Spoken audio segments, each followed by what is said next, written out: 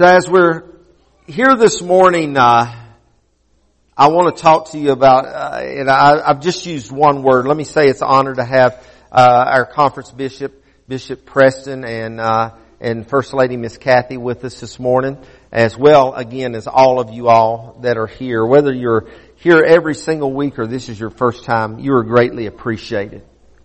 I want to speak to you about one word in particular, and that word is life. Life defined is, it's complex. It's a complex definition. One part of the definition of life describes it as the period of time between, being birthed or stretching from conception to death. That's the span of life. To some, it is considered the events that occur in that lifespan. That's what we refer to as life, whether they be good or bad. From a scientific standpoint, it could simply mean in scientific terms that someone or something is still showing vital signs such as a heartbeat, of course pulse, or, respirations. Life is used to trademark some items. On the overhead behind me, you'll see one of my favorite cereals, and that's Life. Now, that's a modern day Mikey. Some of you that are older remember the old Mikey. Of course, by virtue of marketing, they keep up with the times, and we have a modern day Mikey that didn't think he would like Life, but once he tasted of that cereal, Mikey loved it. I'm a Mikey. I've loved it for years. Then there is, for the younger minded, then there's the Life is Good apparel. You might have a hat or a shirt. You might have a pair of socks or whatever. I've looked at this stuff. And I'll be frank with you. I really didn't know a whole lot about it, but it bears the picture of a little stick man, and his name is Jake. And what happened is these two guys, in a short story form, these two guys, they came up with this little, screen printing thing, and they went out one weekend with about, I think 40 or 50 shirts, and they tried their best to sell their shirts, and it was a failed attempt. But then they came back together and they began to do these little stick men and tagged it with Life is Good, and now it's a multi-million-dollar business because there are people that are going out and buying the hats and the t-shirts and the socks and whatever else that has little Jake the stick man on it that says Life is Good. And it seems like Jake is just happy and has it all together. Just like you and I, right? And then there's this board game Life. I was amazed. I found out this thing was invented by Hasbro Brothers in 1866. That's older than some of you all in this room. Not to name any names. But the board game Life has been revised several times, and it's been a long time since I played it, but I did used to like to play it. But the board game Life is a game of survival and success, where the participants travel through life, and unless they've changed the newer versions, you have a little car, right? Some of y'all shaking your head. You have a little car, and you use that little card to accumulate your little pegs or sticks, whatever it is, and everything that happens in your life is dictated by a spin of the wheel. And it tells you the next move to make. As you achieve these little pegs as a player in your little stick car, and you begin to collect fake money, and you begin to buy insurance, and even in the modern day version, so I read that you even have the opportunity to do investments. It's the game of life. And you get to display all your accomplishments. And the one who makes it to the very end with the most stuff wins. They probably named that appropriately, didn't they? Life. That's about how we live our life. That's about how we sum our life up. It sounds very familiar to me. Life in itself, not the game, but life in itself is full of decisions. Nearly every moment of every day of every life is full of making decisions. It starts with whether or not you're going to get out of bed in the morning. Maybe it was what you would eat for breakfast when you got out of bed. It's about what clothes you would wear today. And you're already, some of you are already thinking about it, or maybe you've already made your decision about what you're going to do for lunch. Some of you had to decide what vehicle you were going to drive to church, whether you drive the Ford or the Chevrolet. I hope you picked the Chevrolet. I trust you did, because you're here. If otherwise, you may not have made it. My Ford's in the shop, okay? I can say that.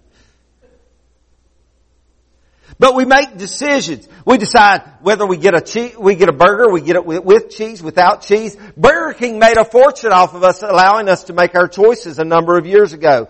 Have it your way at Burger King.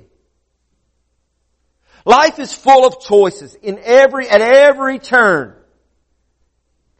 Sometimes one of the hardest decisions I have to make in life on a nearly a daily basis is whether I'm going to let that person that just drove by 15 signs that said left lane closed ahead, whether I'm going to let them in after they rode all the way up to the orange barriers. That's one of my toughest decisions. Really. Life is full of decisions. You made a decision whether or not you were going to be here this morning.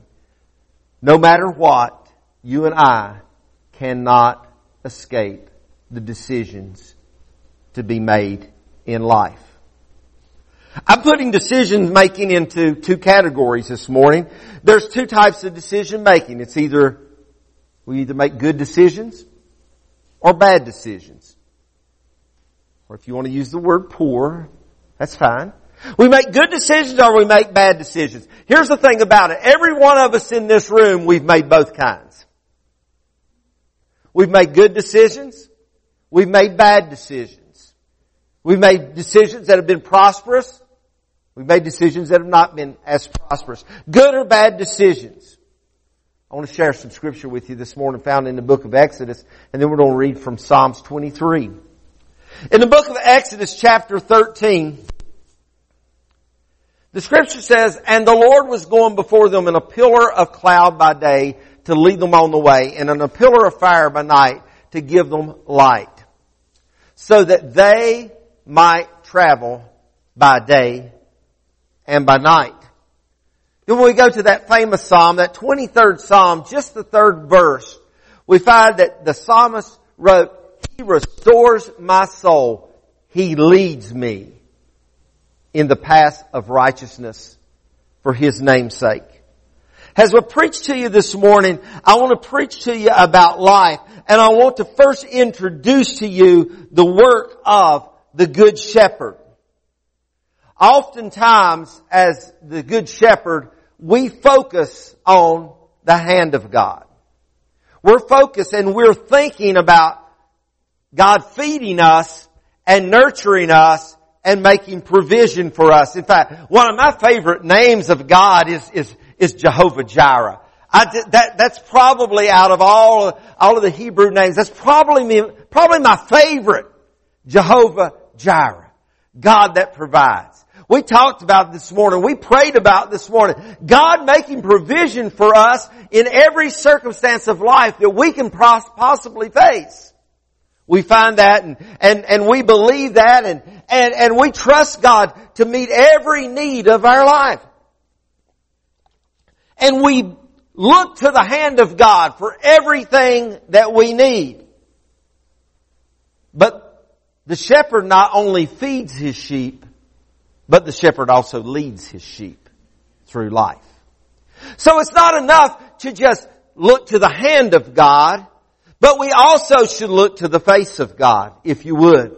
For it's the face of God that leads us. All too often we seek the hand, but we fail to seek the face. But the shepherd was at work caring for Israel in both of the illustrations or the scriptures that we read from this morning. The shepherd is at work caring for Israel, or caring for His people, caring for His church. He provided water in the desert out of a rock, and He dropped manna out of heaven for them for food. The hand of God was present. The hand of God was moving. The hand of God was providing for all of those Israelites. Some estimate probably as many as 2 or 3 million. There's some estimates that are as low as 70,000. But nevertheless, if it's 70,000 or if it's 2 million people, realize this with me, that was a lot of people to take care of, and the hand of God was doing a great job doing so while they walked through the desert.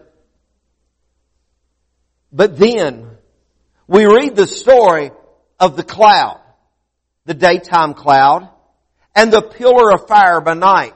Certainly it offered protection to them. It protected them from the sun, and some believe it may have possibly warmed them in the coolness of the desert night. But regardless of the fact of the matter, the cloud was there by day and the pillar of fire existed by night to lead and to guide Israel on their journey through life. And you and I, on this journey through life, we can, if you would, choose to make those choices good and bad. We can choose to walk this journey alone, or we can choose to walk in the Spirit of the Lord. Even though Israel's decision making was lacking, we know that. You know, they made some really foolish decisions. They made some really foolish choices. Yet we see God, we see the Good Shepherd still not only offering provision to them, but He's also giving them guidance amidst their hard-headedness or hard-heartedness, if you would. You know, God loves us that much. He loves us that much. There's so much of His mercy and grace that even when we're hard-headed, even when we're hard-headed, He takes care of us. He watches over us. He makes provision. Doesn't mean that we're always necessarily pleasing to Him or walking in what He would will for us. But yet in His mercy and grace, He ministers to us amongst the circumstance that we have. I thank God that when I have been young and dumb, and now that I'm old and not a whole lot smarter, that His provision is still with me. He is still going with me. He is still feeding me, but He is also guiding me through the work of the Holy Ghost. Now, I want to defend the Israelites a little bit. They get beat up all the time. It's sort of like Peter. You know, Peter gets beat up for getting out of the boat, but have you ever noticed he was the only one? At least he got up out of the boat, okay? You can't criticize anybody else for sinking, can you? Mm-hmm. We can criticize the Israelites if we want to, but I want to defend the Israelites for just a moment, if you would allow me. We behold them with this critical eye because of their contrary ways. But let's not forget that this tremendous display of mercy and grace that has been given them by a covenant-keeping God. You see, 430 years before this episode that we read about in Exodus, 430 years before this ever came to pass, God had promised their ancestor Abraham, He had promised them that their seed would never cease to exist. I want you to know God's promises are met and God's promises are kept. God will bless. God will minister. Sometimes, you know, when we're hard-hearted and we're hard-headed and we're even disobedient, if you will, God is still working when we don't even realize, and we don't even sometimes recognize it. But God's still moving and He's still working. And you know what? We sometimes as believers, I'm picking on us as believers sometimes. Sometimes if you listen to us, you wouldn't think that God loves people just as they are. Remember that, those of you that go back to the old black and white TV days like me. And listen, the only time you had to be quiet in our house was two times. There's two people on TV. You better sit down and you be quiet, but you stayed in the living room. You couldn't go out and play. That's when Walter Cronkite was on. For those of you younger, he was a news anchor. And the other time when Billy Graham was on. And I can't tell you one message that Billy Graham ever preached, but I can tell you at the end of every Billy Graham sermon, there was a man named George Beverly Shea that sang a song that said, "Just as I am," without one plea. And when we go through our life, even sometimes when we're hard-headed, we walk in unbelief, we walk disorderly, and all of that, I want you to know that God still loves us, and He wants to do a work in our life, and He wants to save us out of our unbelief. He wants to come and redeem us out of all of our circumstances that we are in. He loves us that so much that He sent His Son, Jesus Christ, to die on a cross in order that we might be saved. So we see here in the defense of the Israelites, okay, yes, they're being hard-headed. Yes, but in their defense, they're also, if you would, they are walking in a covenant commitment that God had made with their father Abraham 430 years before this event ever took place. And I want you to understand this. These Egyptians, whether it was 70,000 or 2 million, that's really irrelevant. But these Egyptians had known nothing more than the flesh pots of Egypt, excuse me. These Israelites had known nothing more than the flesh pots of Egypt. That had been their life. That had become common to them. You know, sometimes you find people that maybe they've suffered a physical handicap, or you may find people that have lived a lifestyle so long, and to them that was normal. That was commonplace to them. These people had been in Egyptian bondage so long that it was common to them. It's what they thought was normal. It was probably abnormal, no doubt, for them to follow this guy that's now their leader, Moses, to follow him out into the desert. It was uncommon for them to walk through the Red Sea as it was backed up on either side. But these people had known nothing but Egyptian slavery. They had always been owned by someone else. I want you to think about that. They had always been owned by someone else. Their decision making in this moment that they're out in the desert, or these years that they're out in the desert, their decision making is overshadowed by the control of slavery. They had made very few decisions on their own during their years in Egyptian bondage. The confinement of their environment was close. Egypt is only about 3 times the size of the state of New Mexico, and much of that land was uninhabited, still uninhabited. In fact, estimates that the people that occupied Egypt were just in a very close nucleus, if you would, in this day. And it was during those years, that's all they knew. They didn't realize anything else. You know, sometimes the enemy can place us in circumstances and we can be getting used to it. I remember when I was a kid and, we didn't have iPads and video games and things like that. We had the woods.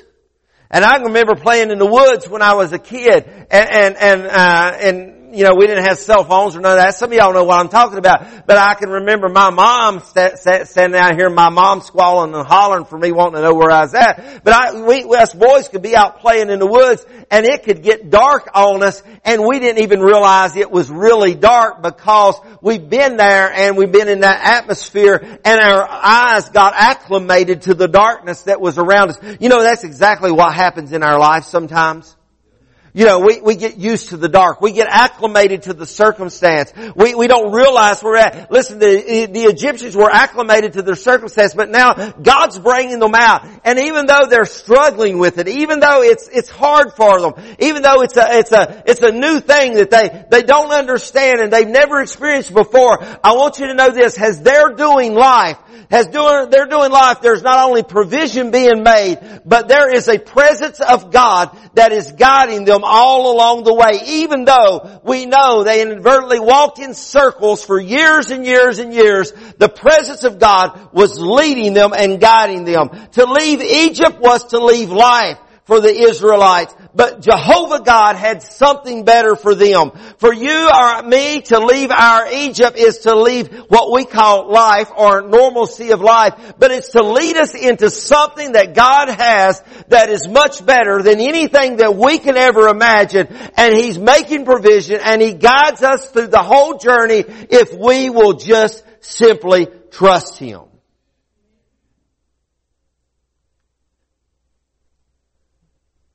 So often God wants to lead us out of our normalcy into something better. The older we get, the more we like being comfortable, you know. The older I get, the more I like the more softy, cushy cars. Okay? The older I get, the more I like the recliner with the buttons on the side of it, okay? We like our comfort zone. We like being comfortable in our situation. We like being comfortable in life. But maybe, just maybe, God is wanting to push us into something that may seem less comfortable, but yet He wants to guide us through it. Oftentimes, you see, that was the struggle for the Israelites.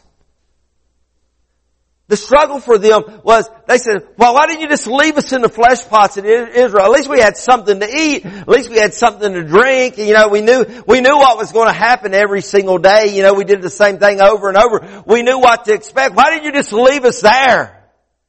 But God has something bigger and He has something better for every single one of us if we will press into Him, if we'll look to Him. And you may say, well, I'm satisfied with what I have. I'm okay with what I got. Exactly, that's what I'm saying. But God has greater things for us than we can ever imagine if we will press into Him.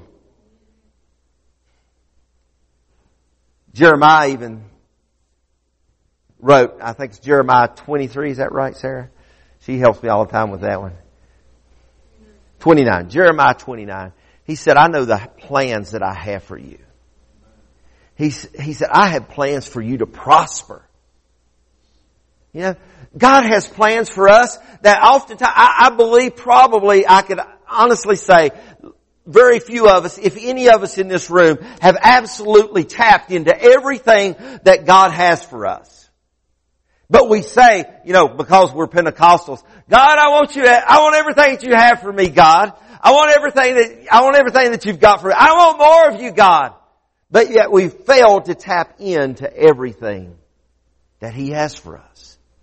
Because sometimes we're too busy with life. But He has greater plans for us. In fact, Jesus said He came to bring you life and to bring it to you in a more abundant way. A more abundant way than you and I have ever known before. And I've been saved many, many years. I've been on this journey a good while. Not as long as some of you, but longer than others. But I tell you what, I find out every single day He has something new for me. He has something new for me every day, every month, every year. God has something new for me in this life journey that I'm on with Him. But I must not just look to His hand, but I've got to look to His face. I've got to look to follow the cloud by day and the pillar of fire by night, if you would. Israel was following a leader. His name was Moses. But they had no idea what was in store. And God wasn't taken by surprise that Israel would struggle. I want to tell you something. For those of you that may be in the room or watching that think, well, I would serve the Lord, but I don't know if I could do it or not. I've got news for you. You can't. I struggled with that a long time myself. Lord, I'll surrender my heart to you when I know I can live for you. I couldn't. You see, it's the work of the Holy Spirit that leads us and guides us. the work of the Holy Spirit to me in these scriptures is illustrated in the cloud by day and the pillar of fire by night. The Holy Spirit is everywhere, all over that, and is illustrated because He is the guiding Spirit of God. And the Holy Spirit will guide us in life. You're not zapped into perfection, nor am I. But the Spirit of God will lead us and guide us into all truth. The Spirit of God will make us new. The Spirit of God will help us through the difficult times, just like He helped all these Israelites through their difficult time.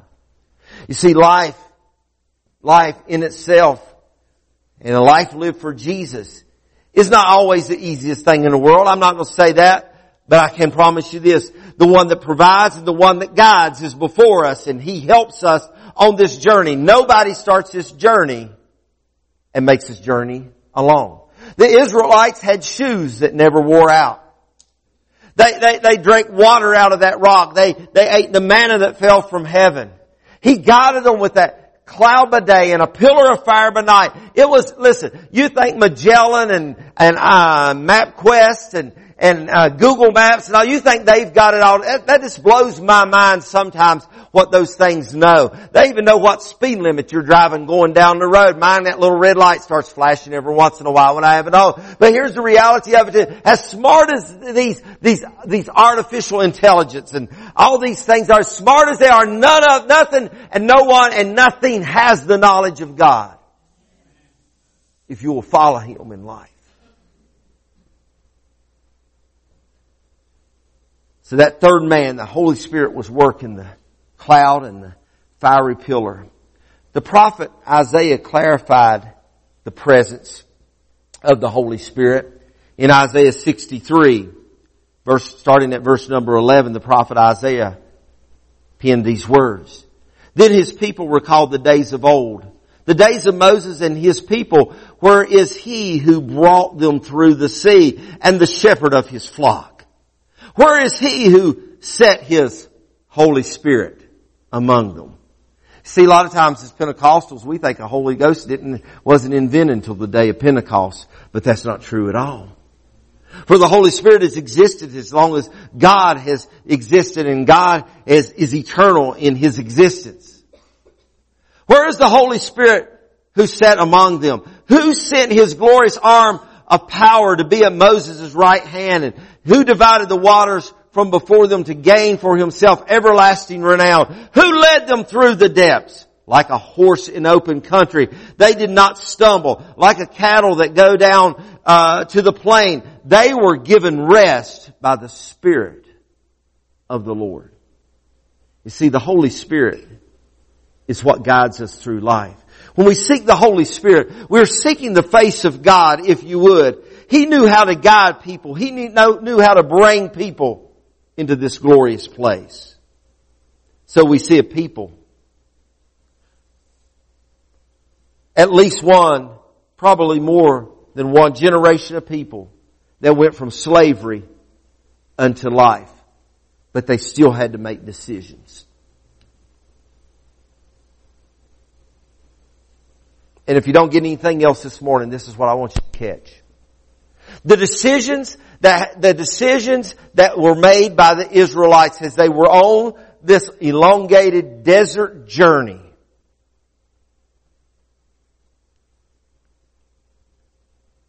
the decisions were made by looking up. For the cloud was overhead by day, and the pillar of fire by night. And they would look up, and they would look up, and they would see the presence of God looming over their lives, even though they're still walking through the desert sand. And there still may have been scorpions and bugs and different things there to contend with. But look up. You and I must learn to look up as we go through life.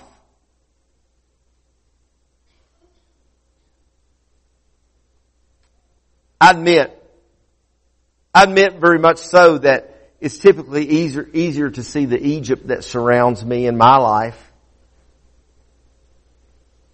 than it is to look up sometimes.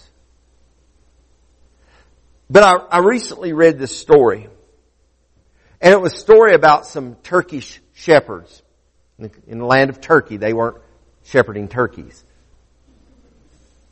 Some Turkey shepherds that were out with their flocks, and as they had, for whatever reason, they had one sheep that plunged down an embankment, or we would call it a cliff. That one sheep plunged down that cliff, and to the tragedy of it all, the shepherds were powerless. They couldn't do anything to stop it. 1,500 sheep in total, some 1,500 sheep plunged down that cliff behind the first sheep. See, what I'm saying is, it's easy for me to conform to the Egypts that are around me. It's easy for me to follow what all the other sheep are doing. 1,500 sheep plunged down that cliff. Out of that 1,500 sheep, it's estimated around between 450 and 500 of those sheep died. Now, whether the first one went intentionally, who knows? But the 449 that followed that first sheep, they were all following somebody else. You and I have to be very careful in life that we don't follow the world, the Egypt that is around us. We don't follow what the rest of the world's doing. We don't have to follow what is happening in everybody else's life. That has 1,500 sheep plunged over that embankment. 450 to 500 of them lost their lives. The only reason that any survived, it is said in the report, is because the pile of sheep became so massive that it cushioned the sheep that fell. They began to cushion on the carcasses of the dead sheep that ensured their survival. I don't want to run the risk of being cushioned on somebody else. I don't want to run the risk of finding myself taking the plunge of following the Egypt that is surrounding me. But I want to live my life, and I want to live my life for Christ.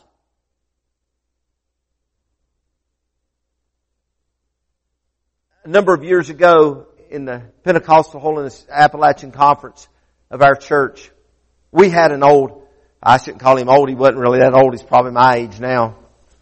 We had an evangelist, and his name was Jim Hilliard. And Jim Hilliard, he was a character within himself. And anytime you heard Jim Hilliard preach, you would hear Jim Hilliard quote a really old quotation, and I don't know where it originated with, but he would say, only one life will soon be passed, and only those things done for Christ will last and last.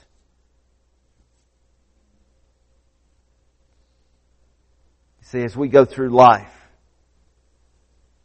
the only thing that's really going to matter is not spinning a wheel and how much we can collect, how many pegs we can get in our car, whether everybody else likes our cereal or not.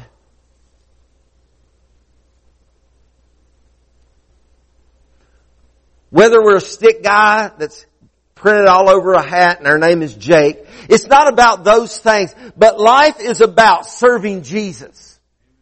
Life is about pleasing Him and following kingdom purpose. 3 times in the King James Bible, we're instructed to lift up our heads. Psalms 24 and verse 7.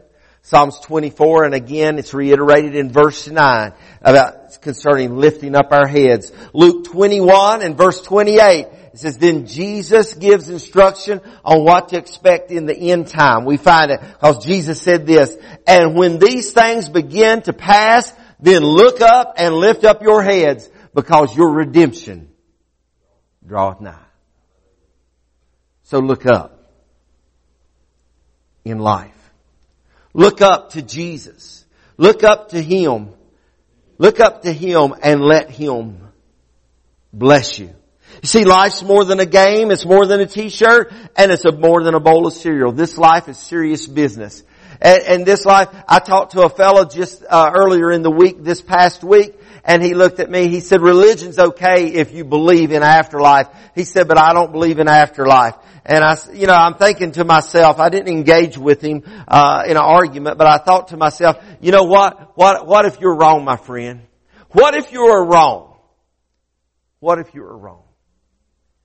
If you're right, I haven't lost anything because I've enjoyed living my life for the cause of Christ. But what if I'm right and you're the one that's wrong?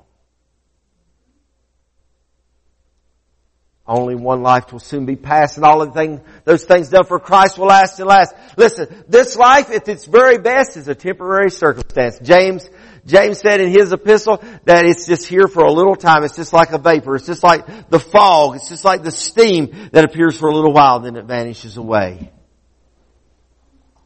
It's not a spin of the wheel or a roll of the dice. But life is serious business. But not just this life alone, but eternal life.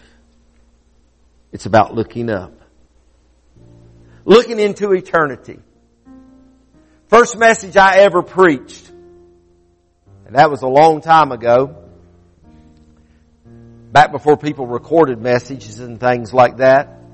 But I do know what I preached on because I've got it written in the front of the Bible that I was using back in that day. The first message I ever preached was a message, and I pulled my text from the martyr Stephen. And I went back and I visited those scriptures this week, and I read Acts chapter 7, verses 54 through 56. And as the Bible reads, when the members of the Sanhedrin heard this, they were furious, and they gnashed their teeth at him because Stephen was testifying of Jesus. It says, but Stephen, full of the Holy Spirit, looked up to heaven and saw the glory of God. And Jesus standing at the right hand of God. Stephen, getting ready to be stoned. His life taken from him. His life in this world. In this dimension, he looked up to heaven. He looked up. He looked up.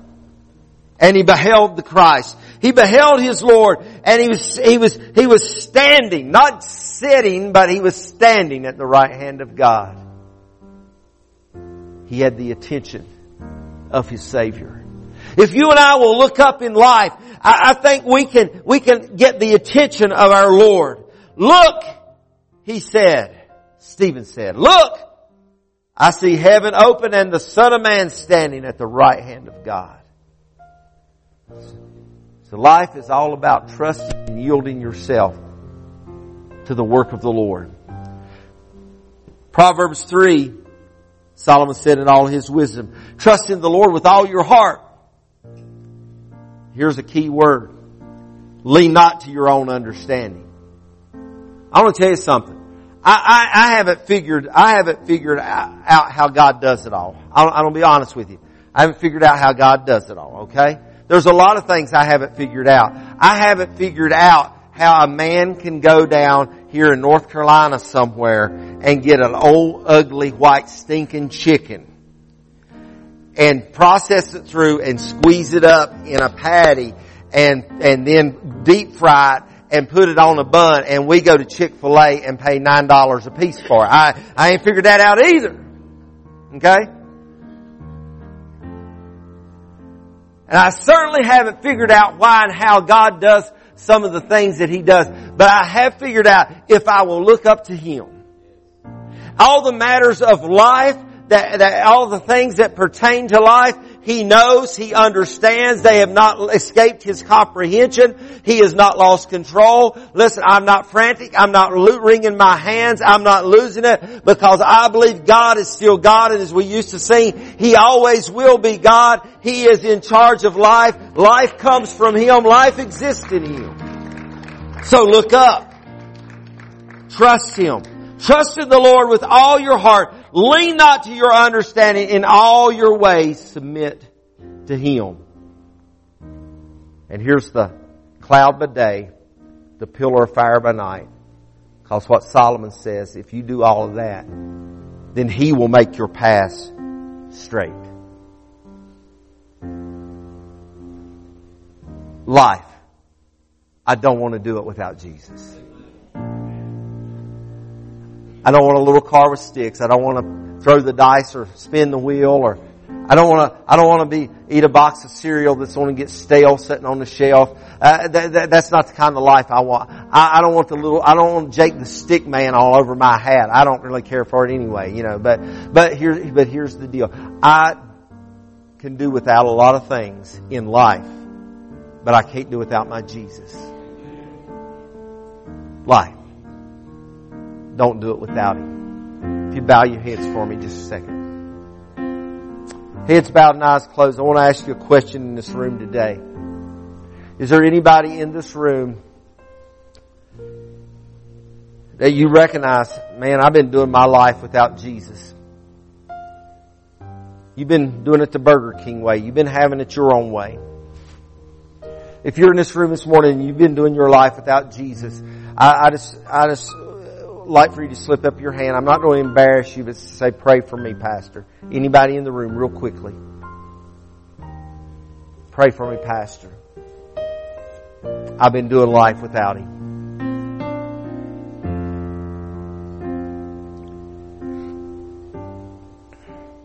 I take it from that lack of response that everybody in this room is content with where you're at with the Lord. But you may be in this room and things may have been really tough for you. Maybe it's been a treacherous time in your life. There's a lot happening. There's a lot going on. Sometimes you maybe even wondered if you weren't better off to stay back in Egypt where everything was at least sort of normal. If you've been going through some stuff in your walk with the Lord and you've been feeling discouraged and you've been feeling downtrodden, you're just overwhelmed right now. If that's you, I just want you to slip up your hand and say, pray for me, Pastor. Anybody in this room? Just pray for me, Pastor. Thank you. Any other hands? Pray for me. Thank you. Any other hands? I'm not going to embarrass you. I've already told you that. But what I want to do right now, I want to give everybody in this room, I want to give you the opportunity that can and will, especially those of you that raised your hands this morning. I want you to have the opportunity to come up here and let's take a few moments of corporate prayer together. I think there's something special about coming and gathering in close proximity. So if you would, if you didn't raise your hand, come on. Come on, church family. Let's make our way up here. And we want you, those of you that slip your hands up, we want you to come and to gather. And as you have gathered, we're going to pray with you. And if you want us to pray for you, just get my attention and we'll be more than happy to pray for you. Yes, Lord. And this morning I want us to look up. I want us to look up.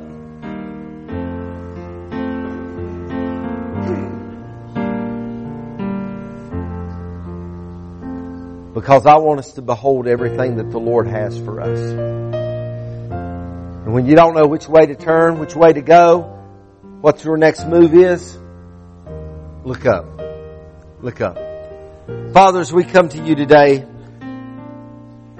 Lord, we pray, Lord, for the people of this room. Lord, I pray for people that have watched by live stream or listening by radio today. God, we're just praying and believing that you're ministering in their lives. God, I'm praying, Lord Jesus, that in all that we do, that, Lord, we will look up to you, God. Lord, we will cast our dependency upon you, Lord, as our guide.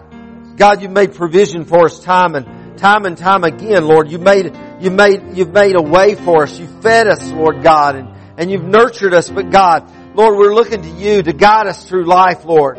Guide people, Lord, through the circumstances that they have found themselves in today. God, I'm praying, Lord, today that you will move and, Lord, you will work and, Lord, you will bless and Lord, you will minister, Lord God, as we make this journey of life. Lord, we realize our destination, Lord, is is far beyond here.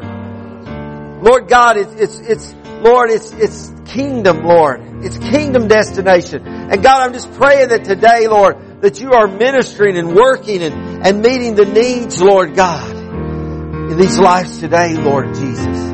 Lord, I pray that today, that Lord God, as we just pray and believe, God, that Lord, that every circumstance we face, Lord God, that your hand will be upon us, Lord. Lord, we're trusting you. We're choosing to trust you, Lord, for your leadership and your guidance, Lord. God, be that cloud by day, be that pillar of fire by night, and God, just minister, Lord, to us, Lord, as you so choose, Lord, today. God, forbid that we look towards Egypt. Forbid that we look to the world around us, Lord, for our guidance. Forbid that we begin to mold and shape ourselves in the way of the world. But God, I pray that today, Lord, that we submit ourselves to you. We commit ourselves to you in all of our ways, in all of our doings, Lord God. And then you will minister and you will bless in our circumstances. God, we worship you today. We thank you today for your goodness. In Jesus' name.